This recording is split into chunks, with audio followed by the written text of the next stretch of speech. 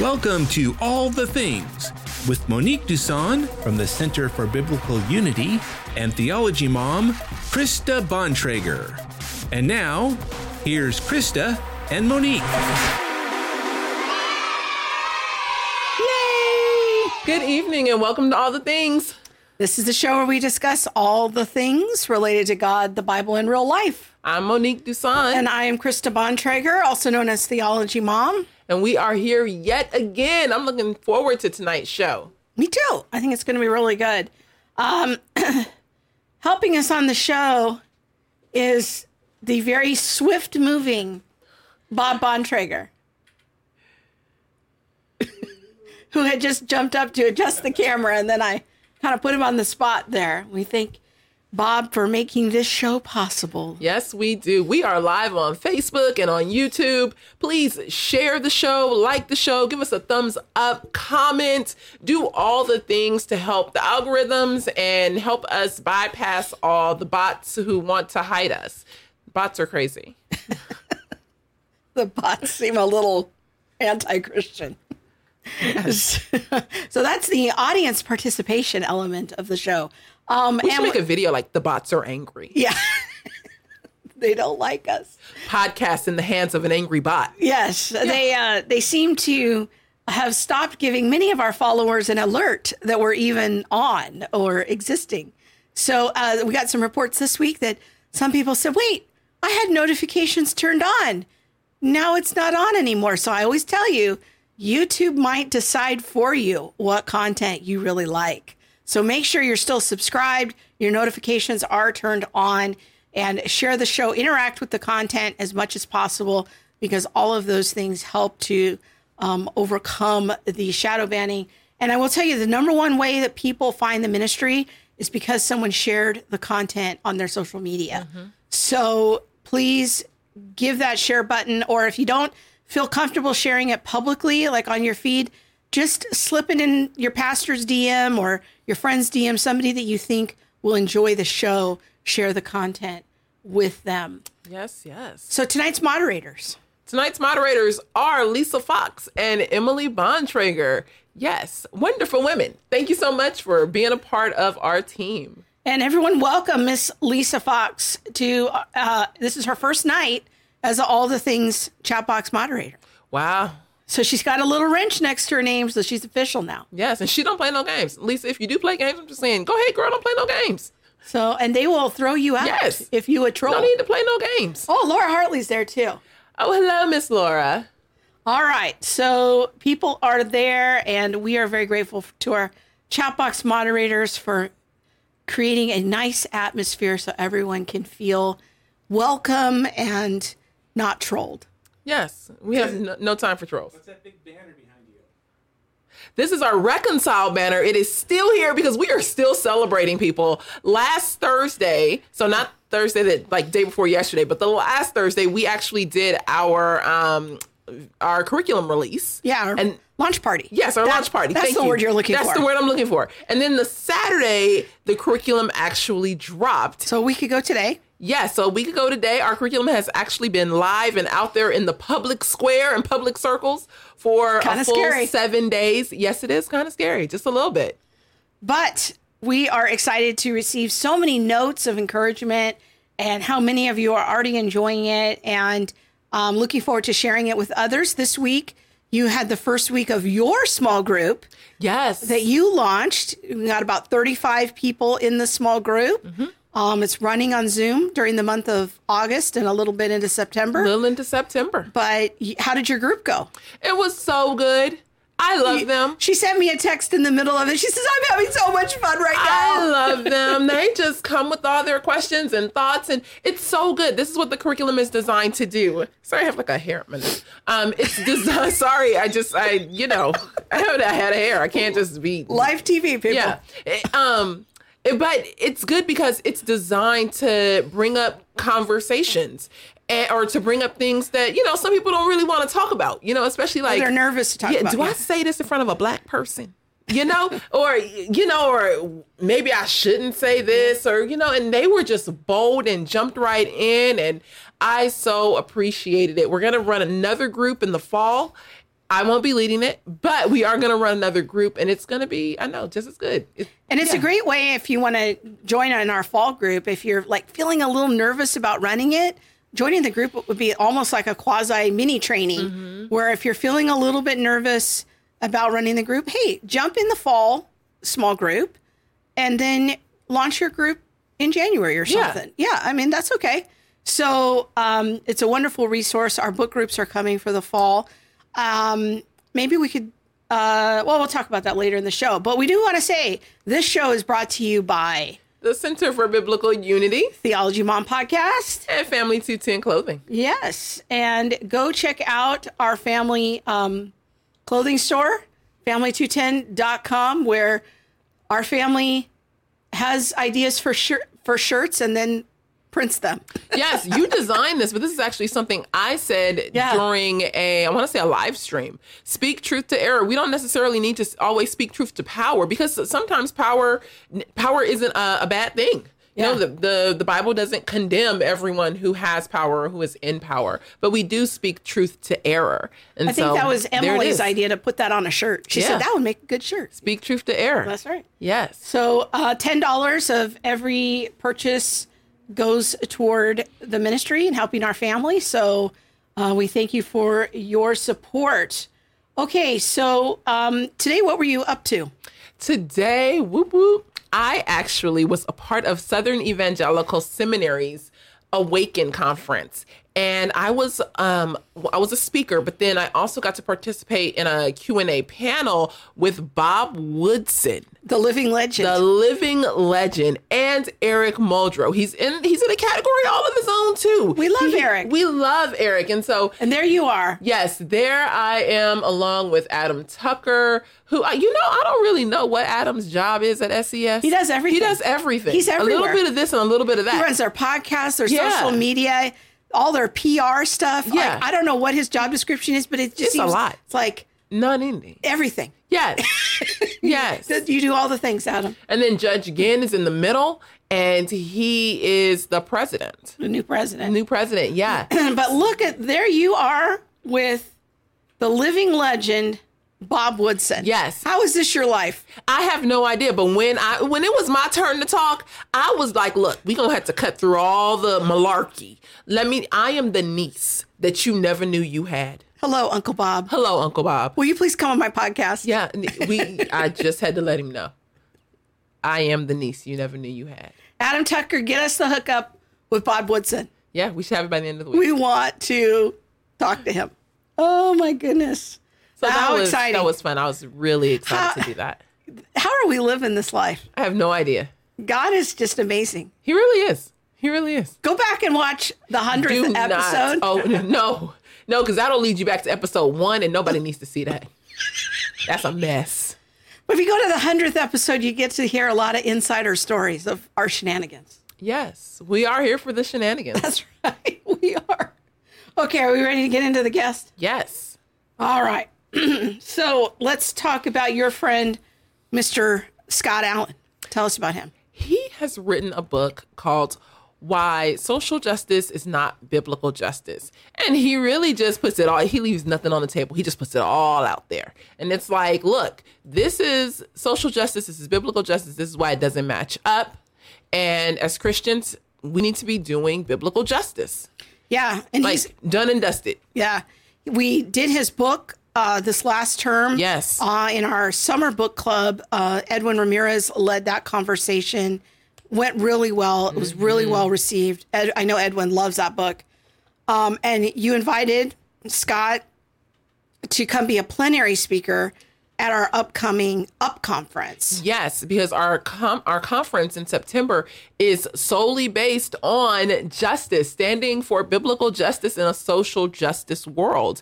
And so Scott's going to help us break down what is biblical justice and what is social justice. What do these terms mean? How do we, understand which is which? That's right. And there's his book, Why Social Justice is Not Biblical Justice. Seriously, if you have not read Scott Allen's book yet, and you're looking for something to pass along to your pastor to get them grounded, this is like such a good on-ramp book.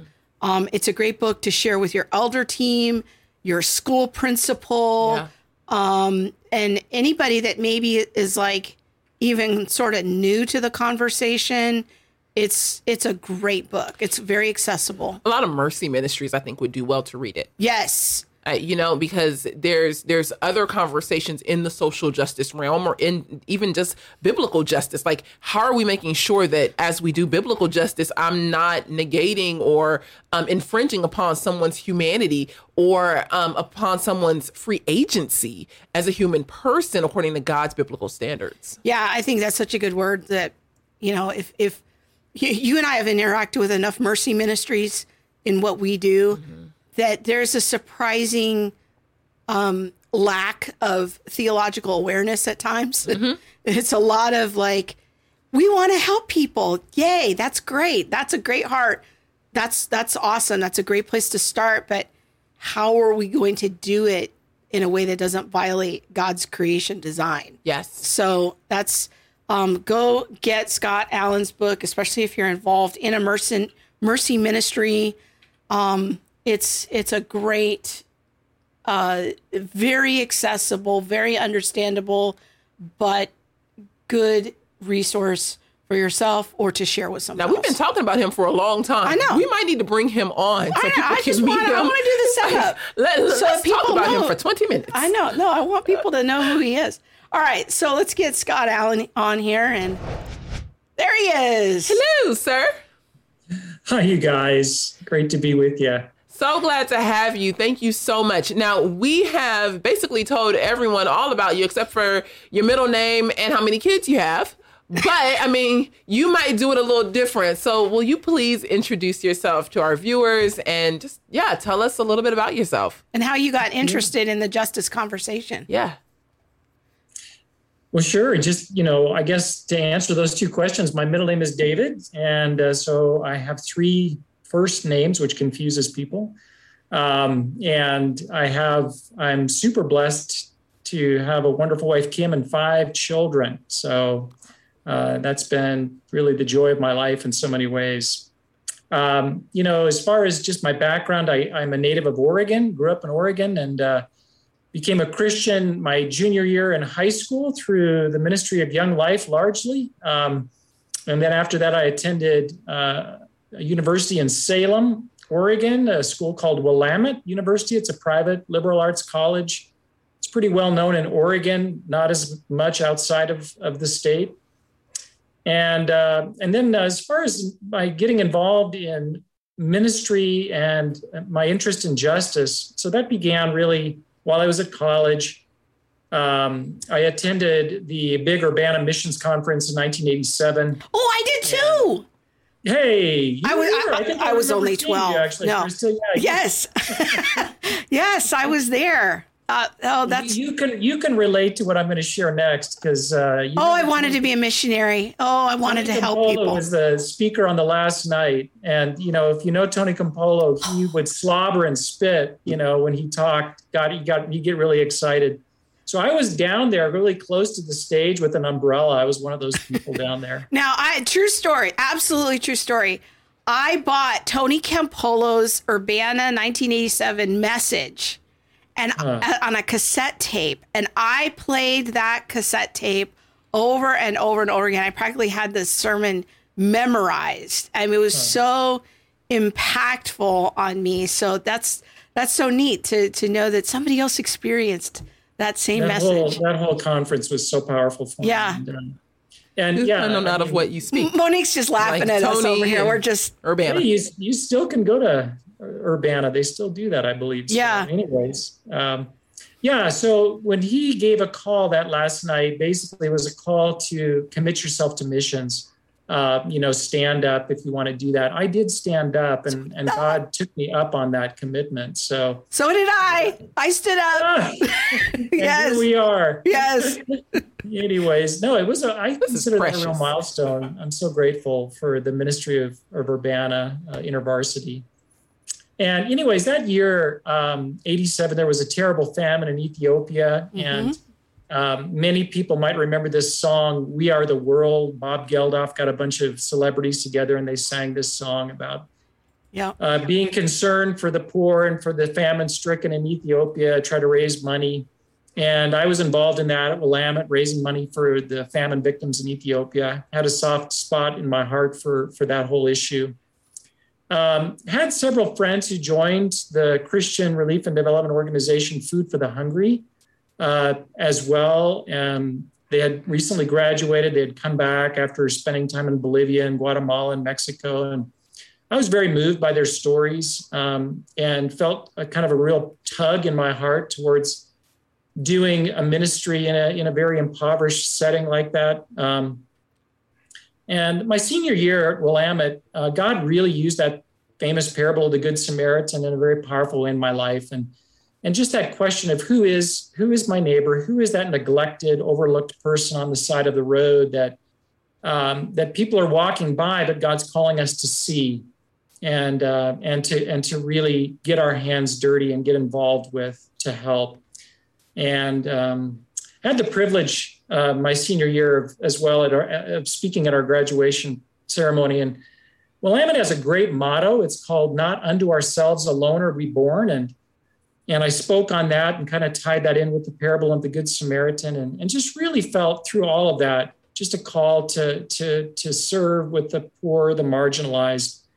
And so, long story short, I ended up, after graduating, applying to join with Food for the Hungry, and they had a foreign missionary arm called Hunger Corps, kind of a takeoff of the Peace Corps, and serving overseas. And so that's what I did. So that's kind of where it began. And I served with Food for the Hungry for more than 30 years. And so had privilege of doing a lot of different roles there, traveling to many different countries, seeing a whole lot of the world and a lot of the developing world. And so it's been a great privilege there.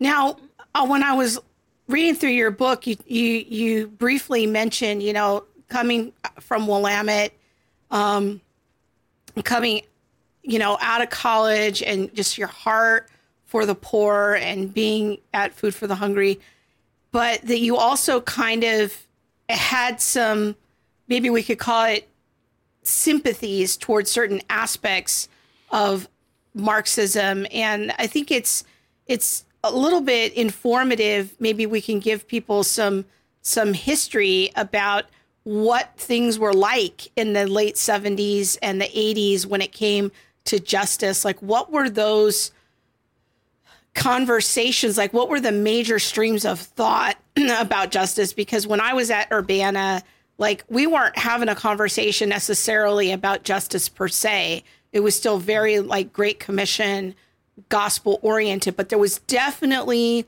especially with the Tony Campolo call to action, a bent toward sensitivity, toward an awareness of the poor. And Tony Campolo is a sociologist and kind of, I would say, evangelist in a way for social justice. I think that would be a fair way of characterizing him.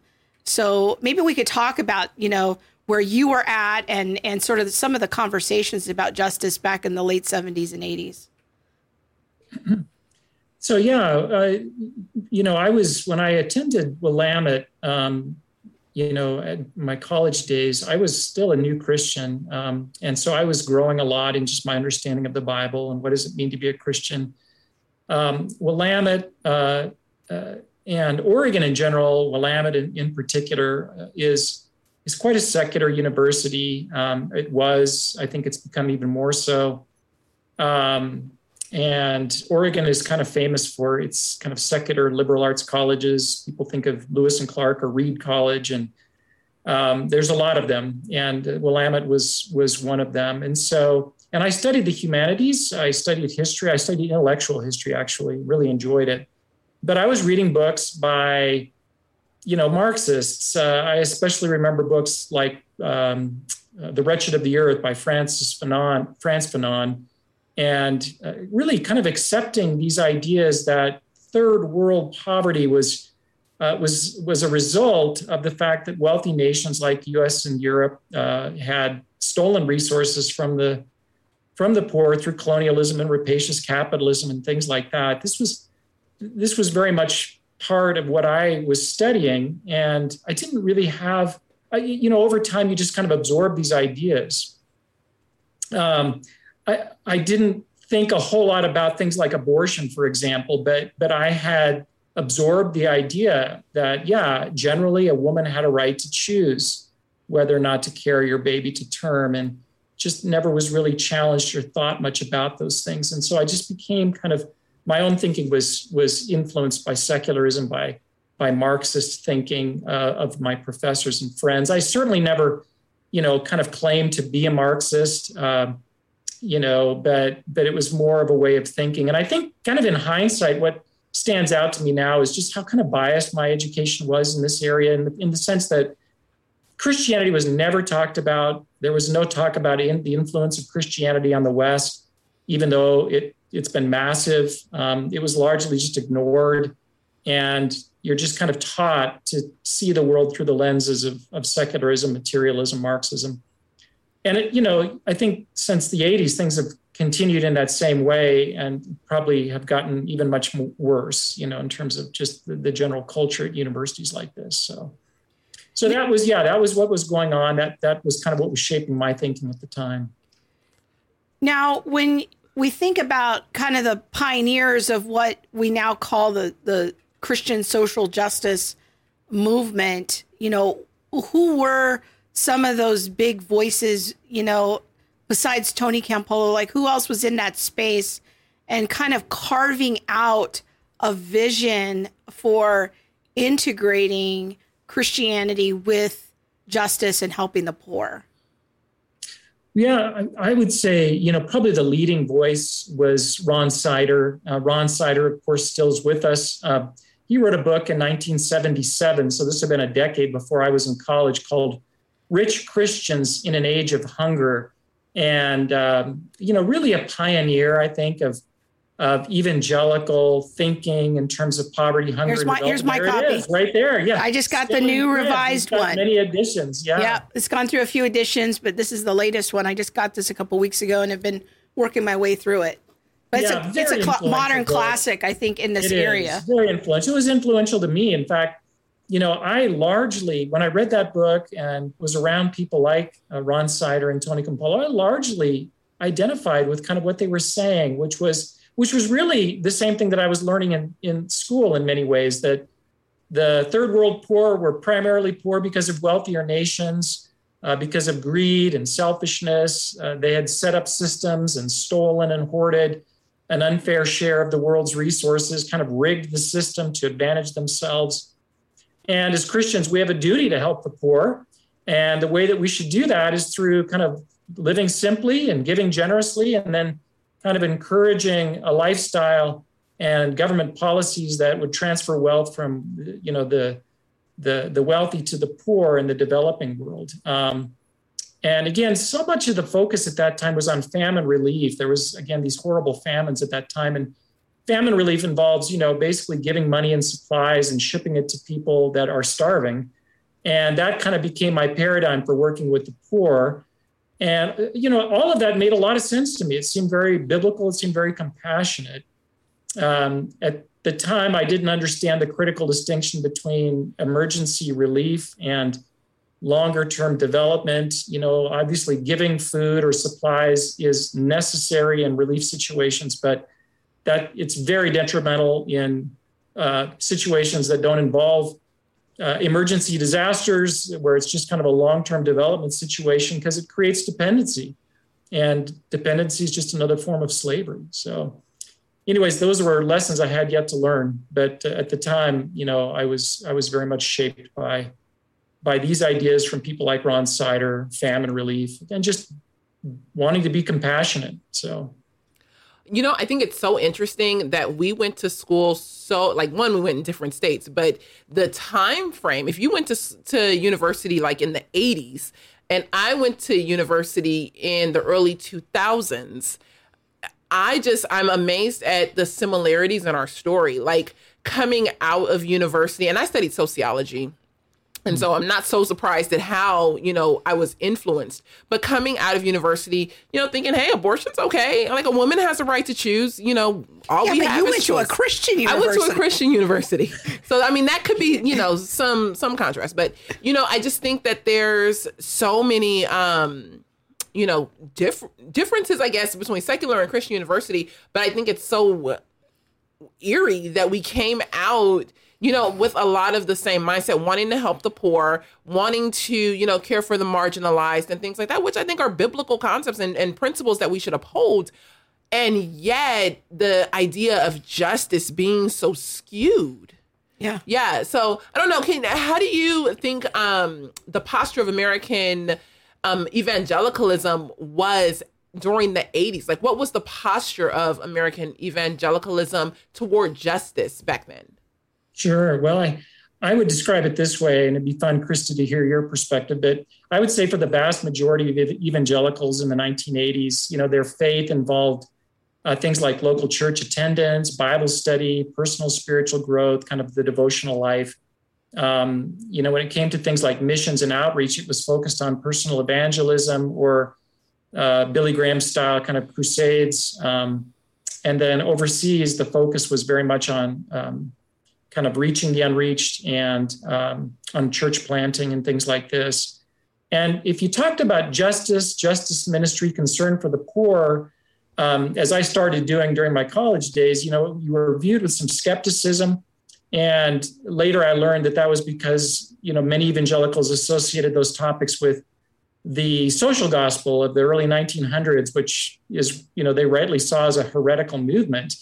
So there was still that kind of carryover and kind of, I noticed that people would get kind of prickly if I started talking about my concern for the poor or whatnot, and I'll tell you just a quick story, kind of how I came to an awareness of this. So when I was at Willamette my senior year, I joined Food for the Hungry, was accepted into their overseas program, started raising support, to go as a missionary. Went to my home church there in Salem, Conservative Baptist church, really wonderful church, and had an appointment with the missions board to kind of share with them my calling, my sense of calling. Told them I felt called to serve the poor, work with Food for the Hungry. And they were so quiet, and I could tell they weren't excited.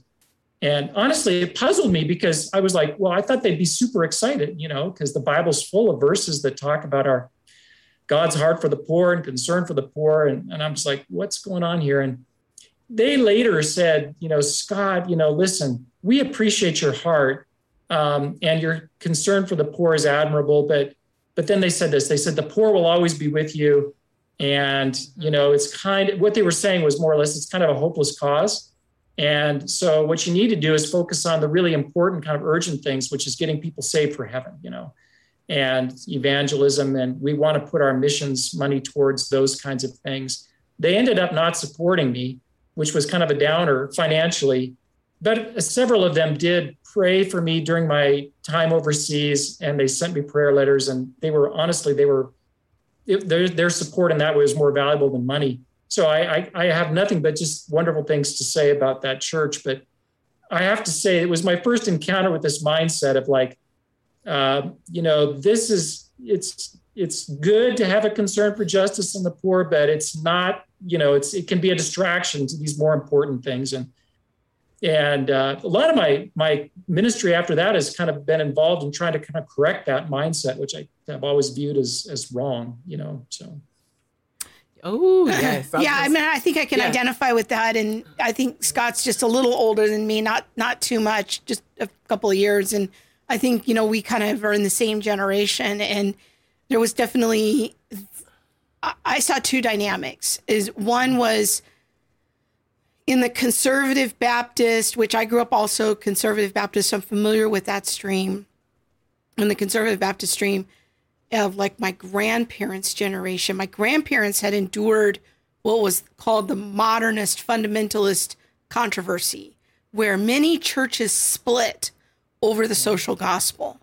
And, prior to that, there was Methodists and Baptists and Presbyterians, but during that split of modernists versus fundamentalists, that one of the very key issues was over what was called back then the social gospel. Mm-hmm. So then all of a sudden there were social gospel or liberal Methodists and conservative Methodists. There were social gospel oriented Baptists and conservative Baptists. Mm-hmm. And so then Protestantism, especially in America, became even more fragmented. And this became this dividing line.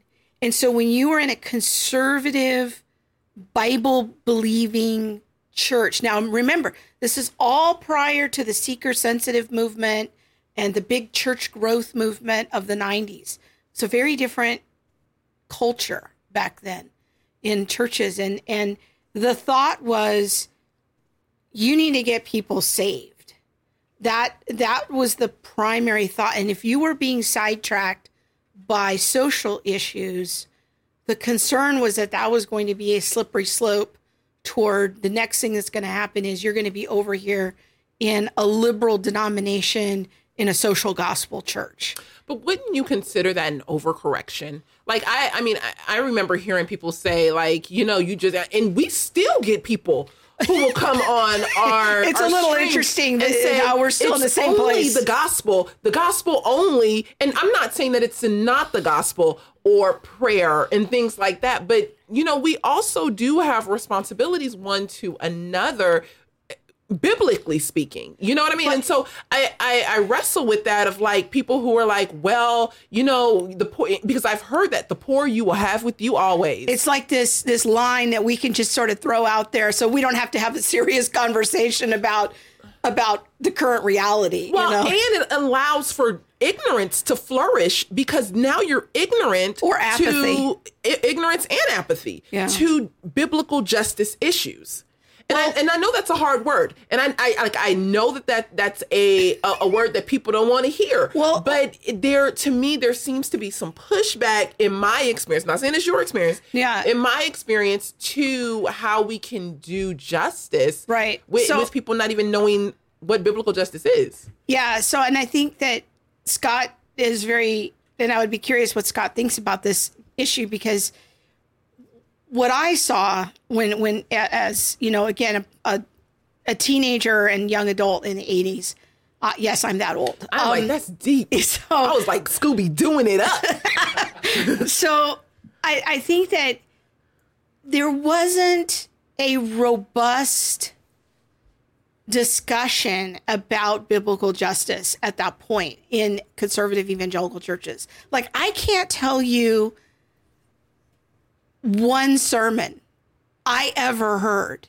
in my 22 years at the Conservative Baptist Church, going up there as a child, my whole life, being there 98% of the Sundays because my mother was making me go. I had to be like playing no games, close to being in the ER if I wasn't going to church. So I was there almost every Sunday.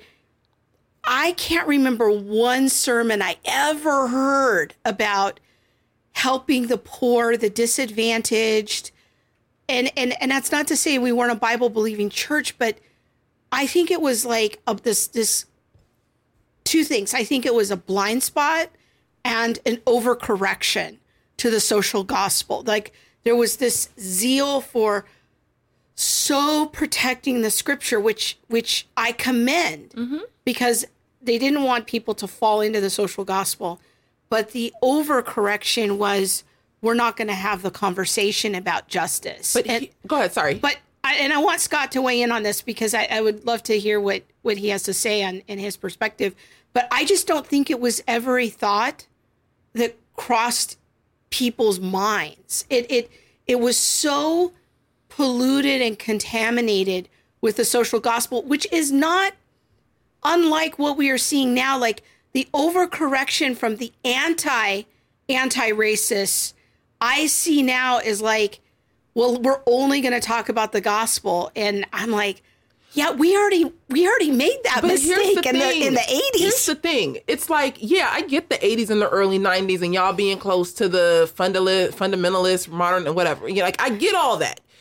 But from that point until March of 2021, what happened? Because I still didn't hear sermons based on like, go help the poor. You should be stepping out and doing all these things. And maybe that's uncharitable. And maybe it was just in the sphere that I was roaming in, you know, like, so I can acknowledge some of that, but I don't think that the church has gotten serious about justice until we started to have the conversations, not 2021, of 2020 with Ahmaud Arbery, Breonna Taylor, and George Floyd. And now justice is on the doorstep of the church. This conversation of social justice, cultural social justice, mind you, is on the doorstep of the church. And now we're having to basically give an answer. Yeah. So, Scott, we have said a lot. Come on, rescue us. Help us out. Help us out. Give us wisdom. Great to hear you guys. Yeah, it's great to hear your thoughts on this. Yeah, I agree with everything you're saying. I think what happened, Krista, as you were saying, was an overcorrection. The social gospel was a horrible thing. It went in a very secular direction. Churches that followed in that vein tended to kind of neglect the gospel and become very secularized. And so I think it was right for evangelicals to say, hey, that's dangerous. But they threw the baby out with the bathwater. That was the sad thing. So the baby being justice, this concern for the poor. And if you go back before that separation, you can go back to times where the church, like, for example, during the Great Awakening or in England with Wesley, they didn't have this same separation, or the early church didn't have this separation. It was very powerful. They preached the gospel and they were, very concerned for poor and slavery. And so, we have to actually kind of go back. I think this rupture in the church in the United States and in the West largely we haven't gotten over that yet. Now, I do think, Monique, you were saying what happened. I do think, guys like Sider, and there was many others, of course, their work continued to bear fruit. I mean, Food for the Hungry, World Vision, many of these big Christian relief and development organizations that were evangelical were birthed at that time, doing good work around the world. Yeah. And so evangelicals began to get back involved in justice ministry. I think you're bringing up Breonna Taylor and Ahmaud Arbery is interesting, because the recent discussion in justice then, that's around the issue of race. And in my day, that wasn't an issue at all. That's another very important point. It was about poverty. Yeah. And, now it's all about race or sex or, the LGBTQ issues. Those are the social justice issues. And poverty, it's interesting, has kind of taken a bit of a back seat to these other ones. That's been a big thing. think that's a very important conversation and a very important difference between what was happening in the 80s and what's happening now in that discussion. And I mean, I remember Biola when I was a student there, they had an Evangelicals for Social Action Club. Oh, wow. And that was basically inspired by the Ron Sider, Jim Wallace, Sojourners stream of social action. And it was one guy at a table, always, at every club fair. Aww. It was, I forget his name. His name was Chris or something. And it was always that dude. And you always knew it. It's like, oh, it's the ESA guy, and he wore a fanny pack and he was kind of a social liberal. And, that was his campus reputation. But now looking back on it, I think that I was full of a lot of judgments about that. I didn't even have any curiosity about exploring that, even though I had a heart for missions and I had a heart for reaching the lost. That neural pathway didn't go in my brain to, hey, maybe I should have a conversation about what we now call justice issues or helping the poor. That just wasn't a train that ever crossed my mind. I don't know. I think maybe the way that, this could very well be like a white church issue. And I don't know what the dynamics were in the black church. And so that would be a whole other thing to explore, where that breakdown was. But yeah, so. It's interesting. Yeah. Yeah. Poor Chris, little fanny pack. I know. He fit in today, though. Yeah. No, he was a guy with a fanny pack. Fanny packs are coming back, guys. Yeah. Fanny packs are making a comeback. Yeah. They're making a comeback, yeah. Scott, how did you begin your journey out of like this Marxist way of thinking? And Well, we might call it Marxist sympathetic. Yeah, and I'm not saying you yourself were like, but Marx is sympathetic. That's a good way to frame it. Yeah. I think, for sure. The things I absorbed from Marxism were things like a kind of seeing the world in terms of victims, oppressed victims, the third world countries, and oppressors, wealthier countries. I saw resources largely as material things, and in a zero-sum way, meaning that they were kind of limited. There's only so much to go around, and the reason that we have more is because you have less. So these ideas, they kind of came out of Marxism, but they had influenced my thinking. So yeah, many things started changing for me, and I just have so many aha moments that kind of got me thinking in a different way. It was hard for me to kind of boil down a few of them, but let me just express a few of them. One was, I have a dear friend who's a missionary, Bolivian missionary in Guatemala during the 1990s, early 2000s, named Arturo Cuba. And he was working with the Pocumchi, which they're an indigenous group in the Central Highlands, one of the poorest groups in Guatemala, which is one of the poorest nations in the Western Hemisphere. Anyways, this group of people that he was working with were their subsistence farmers. Corn is their staple crop.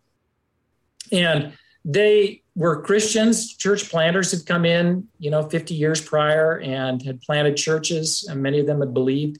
But they remained very poor. Relief and development organizations came in, World Vision, Compassion, these groups. They did projects to try to help them, water, putting in wells and whatnot, but they remained poor. And this was the condition that Arturo found them in. And one of the things he noticed was that every year their corn crop, half of it would be eaten by rats. And he was puzzled by that. He's like, why don't you protect your crop? Their kids were hungry, they were malnourished, and their wives and whatnot were struggling with malnourishment. And what he learned was that it was a way of thinking that had come from their culture, which was a fatalistic culture, an animistic culture. And they would answer him and say things like, well, rats always eat half the crop. I mean, they ate half the crop of my grandfather and my great-grandfather. And so, you never would even assume that it would be different than that. Rats always eat the crop. And he realized that when the Christians had come, they had brought the gospel and people had been saved, but they hadn't discipled them in kind of biblical thinking like dominion. The fact that God created us in his image to have dominion, to rule over creation and to cause it to flourish.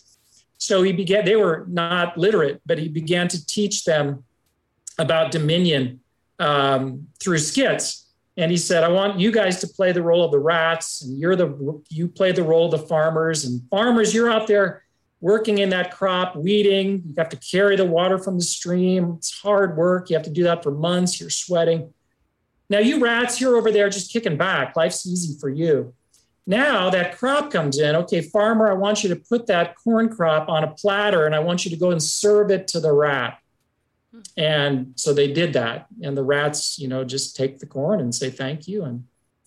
And then he asked this key question. He said, he kind of went through the dominion passage in Genesis chapter 1 and 2. He said, who has dominion here? You or the rats? And they all kind of looked at each other and they said, gosh, the rats, and then it was like, well, should it be that way? And they said, no. And then he asked this question and he said, what are you going to do about it? And they said, well, we can create corn cribs and things that'll protect our crop. And they did. And it was a huge transformation for that village. I mean, literally life-changing. You can go on and you can see how their kids became, they were no longer malnourished. They went to school, they came back, they taught in the village just rose out of poverty. And what made the difference? It wasn't that they were poor because resources had been stolen from the West. It was more of a mindset, and it was a culture. And what made the difference was discipleship in a biblical worldview. So that really was a big paradigm shift for me that kind of got me thinking in a different way about poverty and kind of challenged this Marxist presupposition as well. I think another one, honestly, was that, Marxism sees resources. People are poor because they lack resources. Marxism sees resources as material, right? It's things like money, natural resources, land, minerals, water. It doesn't see resources in terms of the ultimate resource, which is the human mind, this capacity to create new things. And over time, what I saw was that it was that creative capacity that we have as image bearers of God that is the fountain of resources. And so how do you help people see the resources that they have and begin to creatively innovate, even if what they have is very small? That's a very different way of thinking than how do we redistribute resources from the wealthy to the poor, you see. Mm-hmm. And you could take, for example, a guy like George Washington Carver in our own country, a real hero of mine. I mean, he just typifies this kind of mindset because here he is, the son of slaves. He's one of the poorest of the poor, comes from a very oppressed kind of circumstance. He witnessed people being lynched. I mean, so he knows what it means to be a victim of racism and oppression. But because he's a Christian, he doesn't consider himself to be a victim. He knows that God loves him. He sees himself as a steward, and that God gives us things to use, to create, to innovate for the good of others. And so he looks at peanuts and he begins to kind of say, God, why did you give us this peanut? And from that question and his innovation, he creates all these resources and wealth. It's phenomenal.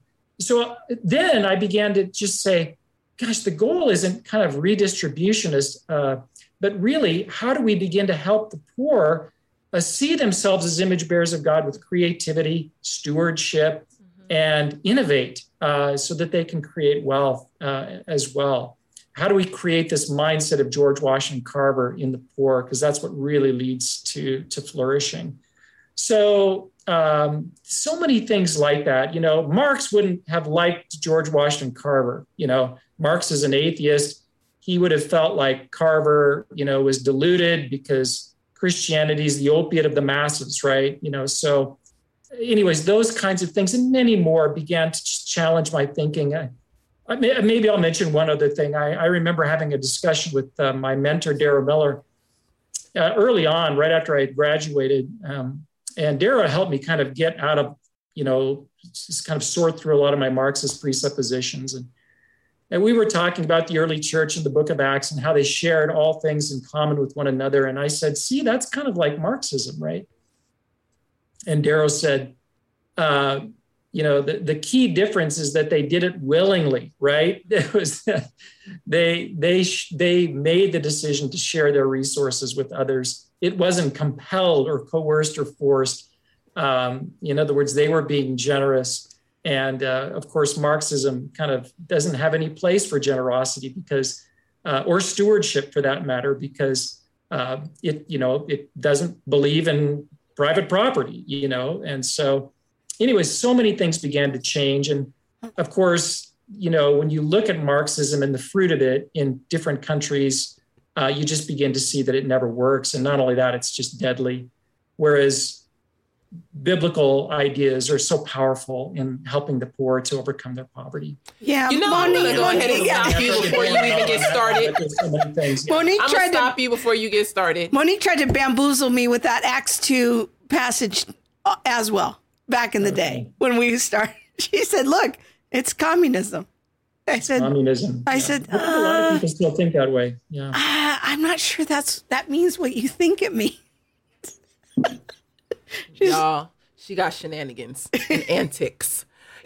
Scott, I really appreciate what you were saying about, how we help the poor and helping the poor in a way that really empowers versus enables the poor. And we also have to remember that even in our helps, we have to honor the created order or the created design that God has set forth for the human person.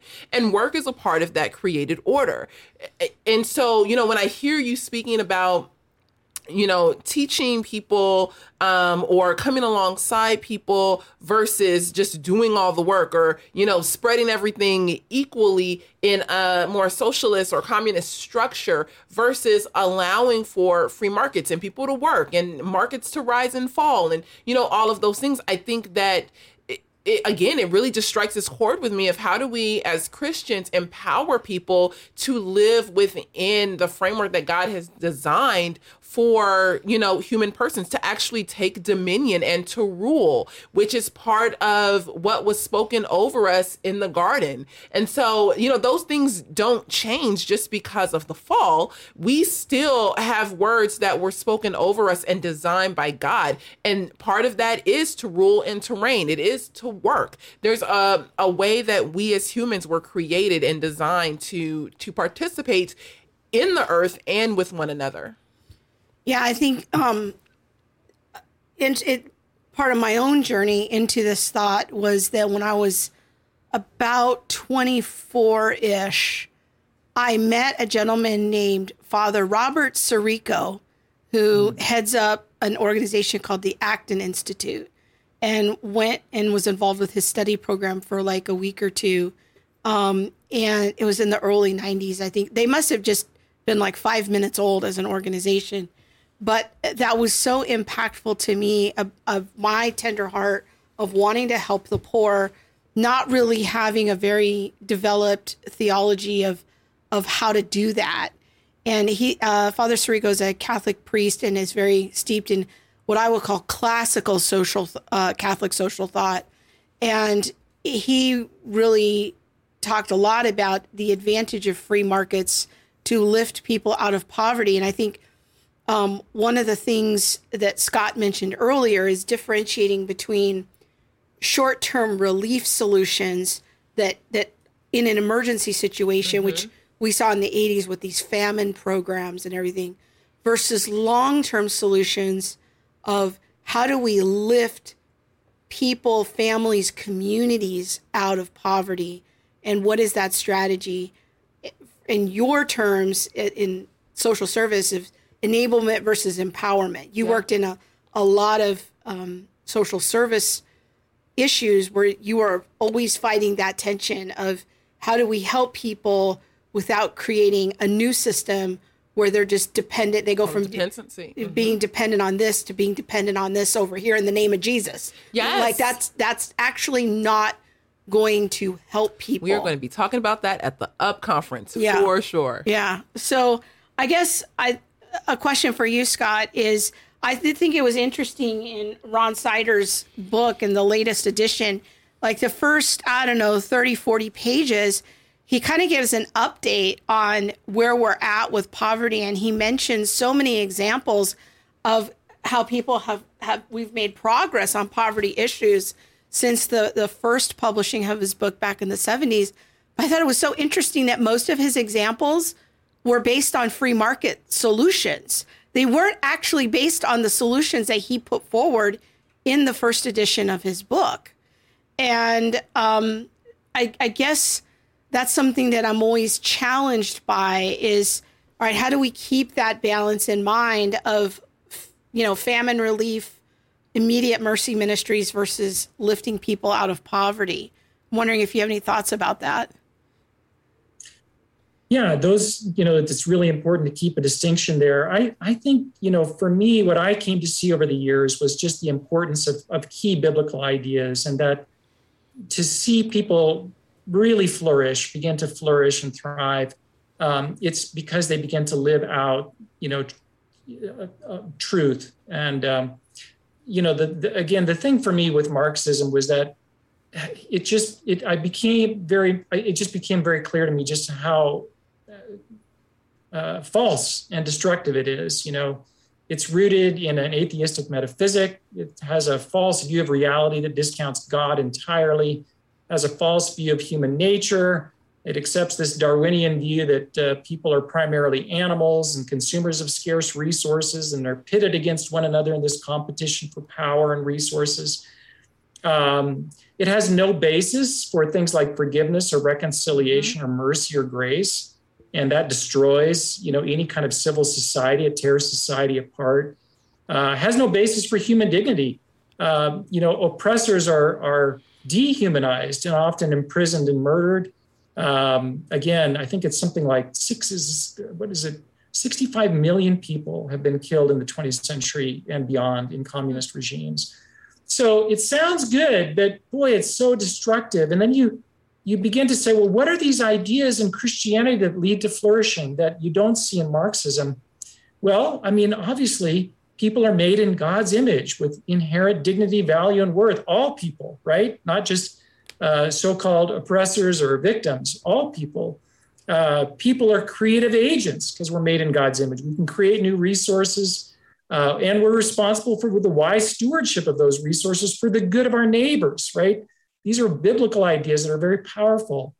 There's a basis for forgiveness, for mercy and grace, because God exists and he expresses those things towards us, even though we don't deserve it. And he calls us to express those towards others. There's this virtue of hard work and of generosity, strong families, right? Marxism goes against the grain on all of these things.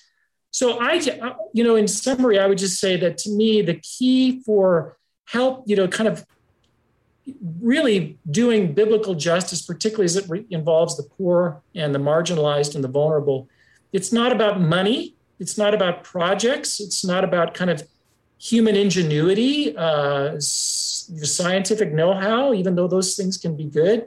Ultimately, it's about discipleship and biblical truth and helping people begin to live out those truths that really you begin to see the positive change.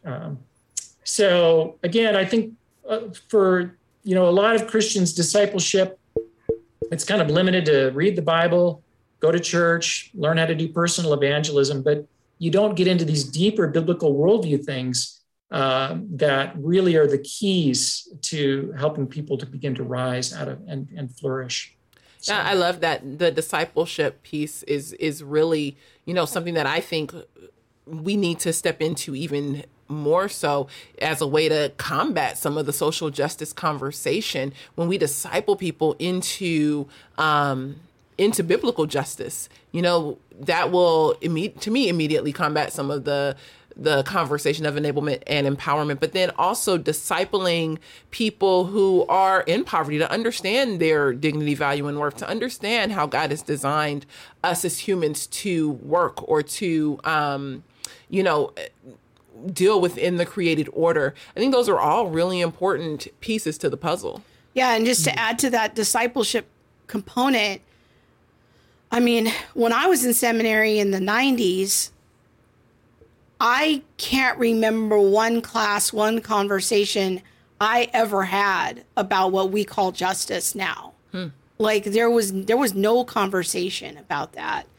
And it's really been my own journey in learning about that on my own, where, I've arrived at these thoughts and ideas. But back then, like, nobody was really talking about this. And I think that we're seeing the fruit of that now, because I think because we haven't had the biblical conversation and we haven't engaged in biblical discipleship about justice, our young people are getting hijacked by secular social justice because they see that there's something in the Bible that people have drawn their attention to, and they know that inherently and intrinsically that, okay, there's something here.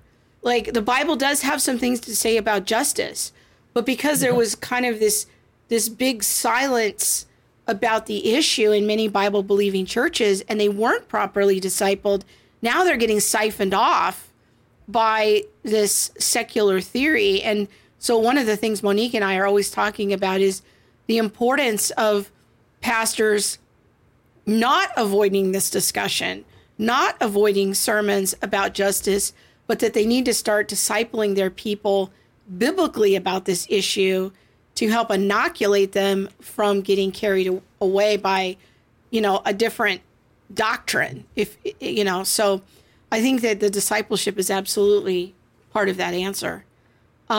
Did you want to say something? No, I was just going to say, I think, and I don't know if you would agree, but I think a good book, even on some of this, is Ron Nash's book, Social Justice in the Christian Church, or Social Justice in... It's a classic, yeah. So it's a helpful book. It's a more academic treatment, but you gave me my copy, so... It's still my copy. As I said. Carry on, please. All right. So let's go out to read some comments here on YouTube. P. Sherlotter says evangelicals were involved in relief, but never could unite evangelism and development, which I think is, part of the struggle that we've talked about in this conversation. I'd be curious what Scott and Monique, both of you, if you have any thoughts on this, is how much do you think government-funded welfare affected how the church has approached some of these issues? Ooh, go ahead, Scott. She got opinions. Then I'll let you know. Yeah, no, I think it's had a huge, impact. And there's a book that I read that really shaped my thinking on this subject, written by Marvin Olasky, who's he's an editor-in-chief at World Magazine, but he wrote a book back in the 90s called Tragedy of American Compassion. And basically, it was a history of Christians working with the poor in America from the colonial days all the way through the emergence of the welfare state into the present. And you just began to see how, as America secularized, our whole approach to working with the poor changed dramatically and for the worse, viewing people as animals and mouths to be fed and, just all these programs, then millions and millions of dollars that fostered all this dependency, broke down families, et cetera.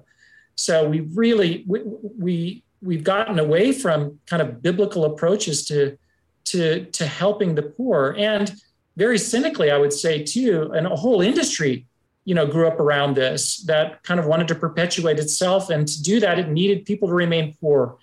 I do think, Monique, there's a parallel in the whole race discussion where, we need kind of racism to continue because there's a whole industry of anti-racism, So it's terrible to say. We should have nothing to do with that as Christians, so.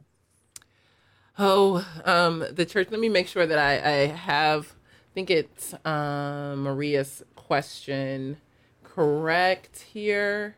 How much do you think government funded welfare? I honestly think that it impacts it a lot. And you guys, I am growing in my charity levels. Please just bear with me. I think that, or I wonder, not even I think, I wonder how much the church's stand in some of the issues where welfare has now taken over. Mm-hmm. If churches have backed out away from that structure or away from that space because government stepped in, and instead of saying, hey, no, government, like, we are the church, we're gonna be in this space, you don't need to be in this space, we've kind of allowed government to take over and to be in that space. And now I don't know that we necessarily have a plan to gain that space back, or if we can.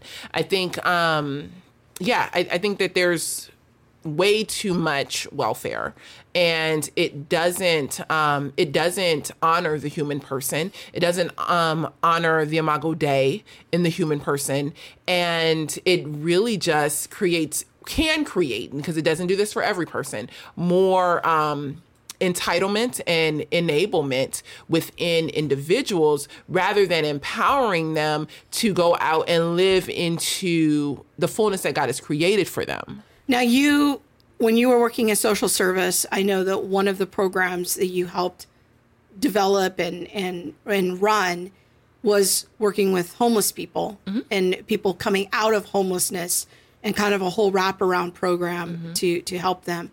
And even though you weren't seeing a connection to Genesis 1, you structured the program in such a way that you were trying to make sure that people had buy-in and ownership of what they were doing and their lives, and they had to take classes on how to make a budget, and you wanted them to get to the point of being self-sustaining and not just more dependency. Well, that goes back to my very first class ever, even before I got to Biola in sociology, where I saw the connection between welfare dependency and just kind of like no jobs.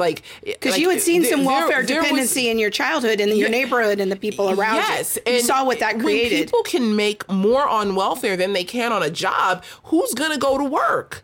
You know what I mean? So I think that to me, I was always, I always held a posture not to be a fan of welfare. And so, yeah, I worked from that place, even while still, promoting more of the critical race theory or social justice narrative. I was just like, we need a ton of welfare reform so that people can go and be productive. So there was something that you knew that I just knew it didn't work. You just knew crazy. that creates more dependency. That seems actually violating to people's humanity, even though you didn't have the theology all worked out. So early on in our conversations, that was a fairly easy point to win you over to in the beginning, was you knew that, welfare, that's a mess. That actually doesn't help people. Mm-hmm. And you knew enough about that, even though you didn't have all those dots connected like to Bible verses as to what that was. So it's an interesting conversation. Okay. I think, is there any other comments you want to highlight here? Let's see. Any last ones? Mel says, this is a good comment. It's toward the bottom there, Bob. Mel says, secular social justice has an immediacy to it. In our impulsive culture, it makes sense that people who want to do something good are attracted to its apparent but not lasting positive impact. Yeah. So. Yeah, and I think, you mix in the Christian call to do justice, and all of that, and no one wants to, I don't think, maybe you do, but really want to see people suffer and live in poverty and things like that, so we do create more immediate structures. Yeah. But there are some, things that we can talk about aside from that we'll talk about at Up Conference. Yeah. Like, consequence. Yeah. So there's that. One of the things that I am wondering, Scott, as we begin to wrap up is if you could go back to the 80s and talk to the two factions of evangelicalism, what would you say? Like, what words, would you share about justice, or words either of advice or thoughts of concern and caution? Like, what would you say to the side of the conversation that was, just gospel, gospel, gospel? And what would you say to the side that's social action, justice? Yeah. Well, to the conservative side that was focused on evangelism and the gospel, I would certainly say, thank God for your passion for the gospel. That's essential. Like that can never be lost. We have to keep that first and foremost, I think. So I would certainly say that and affirm that. But then I would challenge them to, on issues of justice and cultural engagement and concern for the poor and the marginalized, or issues of racism, even, that this is not a distraction. This needs to be front and center. This is not optional. It's essential to our Christian witness and our Christian ministry, because God cares about these things. God cares about people. He cares about, he sees the oppressed. He sees the poor. He's so tenderhearted towards them. And we cannot be his witnesses, his ambassadors, and neglect that. So I would say that. And to the justice faction, I would say, well, thank God for your tender heart towards the poor, towards the oppressed and the marginalized. Thank God for that. That's wonderful. But I would challenge them on the framework by which they're going out and doing their ministry of justice. That framework has to flow from the Bible, from a biblical anthropology, a biblical view of the human person. It has to be deeply rooted in the Bible. Because if it's not, then we're going to just pick it up from the culture. And right now, that's very secular and very Marxist. And that's what's happening right now with this new generation. They, as they get involved in social justice, they're kind of doing it, in ways that are just aligned with this kind of secular Marxist approach. And Krista, it's exactly like you said. They're doing it because that's what's on tap. They haven't been given an alternative. So I think that today it's really not much different. The road less traveled is still this road of us Christians saying, we've got to be committed to the gospel. We've got to be committed to the poor and the marginalized and the oppressed. But we have to do all of that in a very biblical way, because the factions still remain the same in some ways. You've got these people that are still very committed to the gospel, and you've got these people over here committed to social justice, but they tend to be kind of influenced by all this Marxist thinking. And so where's the middle ground? The middle ground is these justice and the gospel are important, but we've got to put Christ at the center of all of that. And we've got to do it in ways that align with biblical truth. That's still a small group out there, I'm afraid, but may our tribe grow and increase. That's right. May we increase as we try to walk carefully on both understanding. I guess the way that I think about it is it really helps to differentiate between law and gospel. What does the gospel do? What does the law do to tell us how to live, how to walk in obedience? And when we get those things mixed up or conflated, that's when things really start to come off the rails. We got a great comment on Facebook. I'd like to go to Elaine's comment there on the All the Things feed, and then we're going to say goodbye to Scott. Elaine says, it can be easy to step into a humanist. We can totally solve this problem on earth and strive without God's help or insight on the heavenly future where wrongs will be righted and suffering will be ended. But that's not a reason to step away. And isn't that the great tension that we live in? Is we call this in theology the now and the not yet. You know, we do live in a difficult world. We live in a Genesis 3 world. We live in a fallen world. We live in a world that, yes, the poor will always be with us. And yes, poverty is difficult. Suffering is difficult. But we also live in a world where the gospel can change hearts, and the principles of God's justice can change individuals, families, communities. And when we start living out those principles, things can get better. They can improve. And so we don't need to be in this passive place of, well, the poor will always have with us, and then go into doing nothing. Rather, we have to just be thoughtful and careful about what we do and really helping to disciple us to do those things carefully. In regards, if I read her comment in regards to race, it would remind me of Ibram Kendi's train of thought in that we can totally solve this problem just being anti-racist. But if you're not an anti-racist, then you're basically saying that you're okay with just being a racist. Like if you're either an anti-racist or, we just wash our hands because you're a racist. Yep. Well, thank you, Scott, for hanging out with us. Yes, thank you so much. This was great. I'm glad that we were able to have you on to introduce people to you, and we will be seeing you at the UP conference. It's really been an honor. I so appreciate you guys' ministry, and congratulations, Monique, on the release of the new curriculum. I can't wait to use it. Can't wait to be a part of the conference. And so keep up the great work, guys. Thank you. It is definitely going to be a time. I don't even know where I just lost my train of thought. Don't mind me, people. Okay. Don't mind me. All right. Well, thank you, Scott, so much for hanging out with us tonight. Guys. Take care. God bless. Okay. Bye-bye. Bye. Yeah, that little thought just kind of. That's okay. You keep rolling. People. We just roll. Just keep rolling. That's right. We're on the live show. Yeah, it is. So. So I just want to say real quick about the UP conference, since we're talking about that, is go check out the UP conference, check out our speakers. It's going to be 3 days, a virtual conference. It's coming up very soon. It's in 1 month. So now's the time to get yourself registered, get your friends, tell your pastor about it, and you can go to centerforbiblicalunity.com/up2021. So go check that out. See Scott Allen. Last week we talked to Abraham Hamilton, who will also be at the conference. Abraham Hamilton the third. The third. Yes. Not the fourth. Not the fourth. No.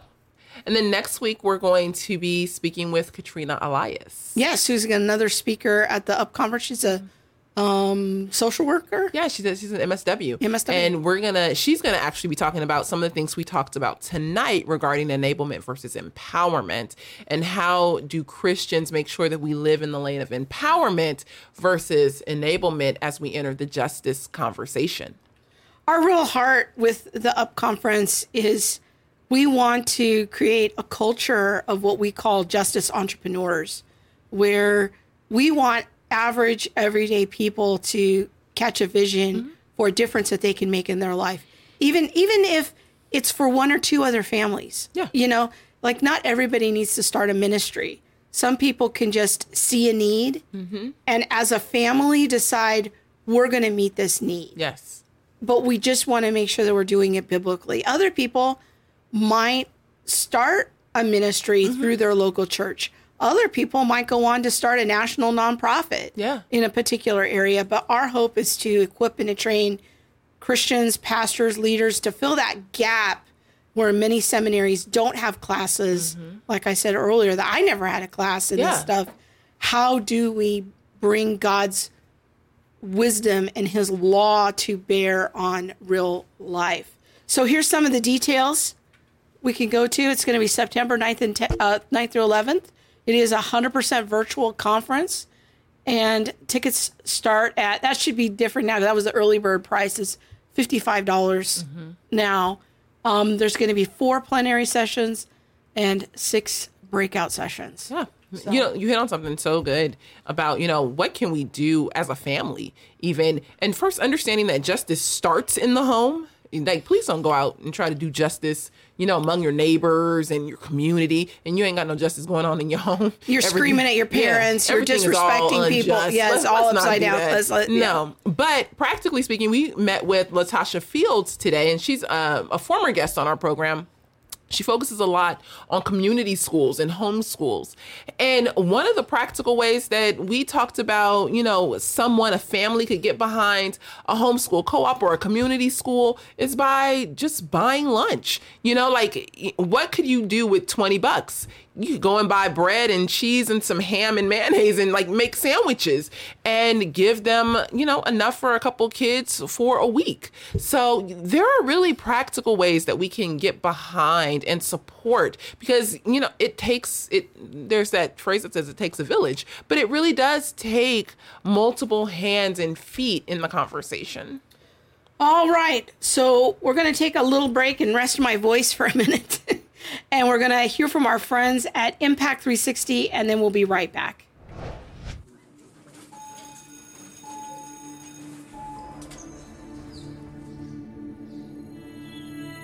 Everywhere I looked, everything I read, all the things the world told me about who I was, what I should like, it was all there. The thinking had been done for me. But what if you can't shake the feeling that you are destined to be something else? Someone else. Someone other than just popular. Or unpopular. The smart one. The jock. The Christian. The sinner. In the world today, how does anybody know who? Or what to be? Or what to even know?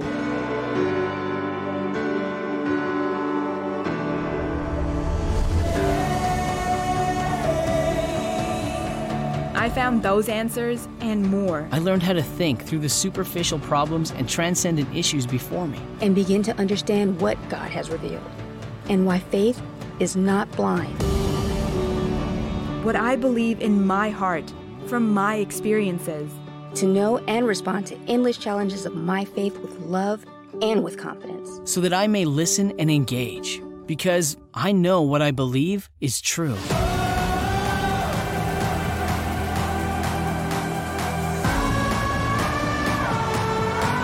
A community where you are transformed in your character as you discover your identity in Christ. And your God-given calling. It's not only who you are, but where you should be. A community where you are cultivated as a leader. Where you will learn how to live a life of service to others as you follow Jesus Christ. The Impact 360 Institute is a community of experiential and holistic learning where you develop confidence in what you have always believed in your heart to be the truth.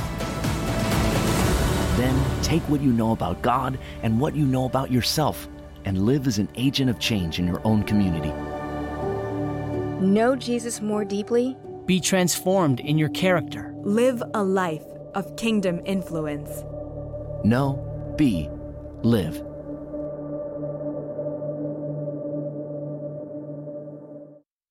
We are so grateful to our friends at Impact 360 for the work that they're doing with young people to build a solid, historically biblical worldview in young people. We were just there a couple weeks ago, and we'll actually be back in a couple weeks. Yeah. And just thankful that we get to share in the work that they're doing in the lives of young people. So if you do have a teenager in your house, go check out our friends at Impact 360. They have a number of programs, but maybe that might be a group to kind of help support you in your discipleship efforts with your kids. Yeah, they have a number of programs from a week to a 9 months program. To a 9 months, and a graduate program.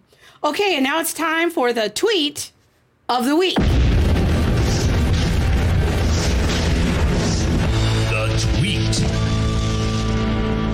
of the week.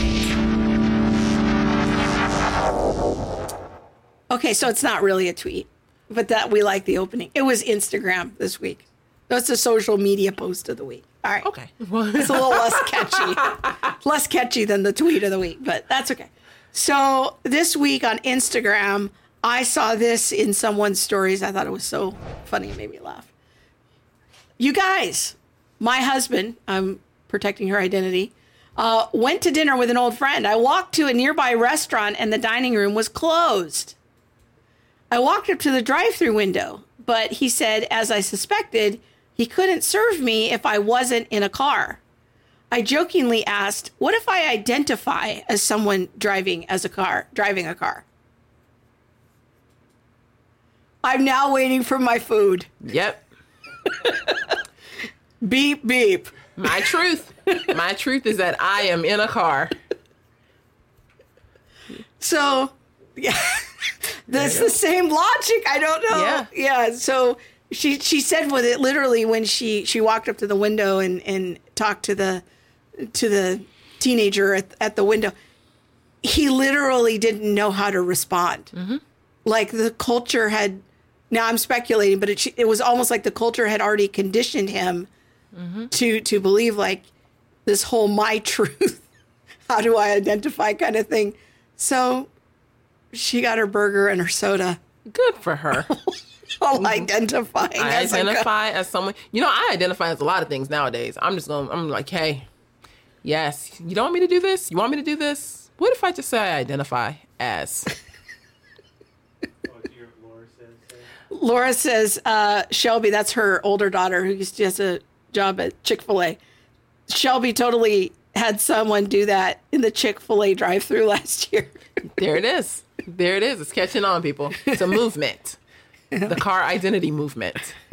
It will be a thing by next weekend. The car identity movement. This is where we are. All right. This is where we're going.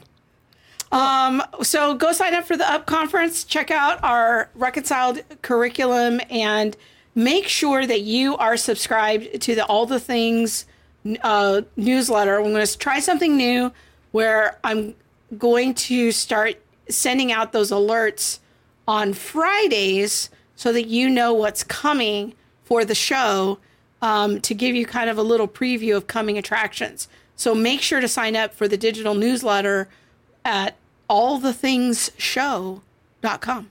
Yes. Sign up. And then if you want to get the larger newsletter, the weekly newsletter from the Center for Biblical Unity, go to centerforbiblicalunity.com and wait just 2 seconds and a pop-up will show up and ask you for your name and email address, and you will begin to receive our weekly newsletter. Emily says, I identify as a car. My pronouns are beep and bop. There it is. Well, you know. Elisa says, I identify as thin. Oh, well, there it is. Yeah. Yes, I have a lot of identities I'll just keep to myself. All right, everyone. Thank you so right. much for being with us this week. We will see you next week. And until then, make sure to like, subscribe, and share our posts. Yep. And we will be praying for you guys. Please pray for us. Wisdom. We will see you next week. God bless. Thanks for listening to All the Things. Be sure to subscribe to our website at allthethingshow.com and find us on YouTube, Facebook, Instagram, or wherever you stream your podcast. Be sure to hit that subscribe button and the bell so you'll receive alerts when we post new shows. We'll see you next week.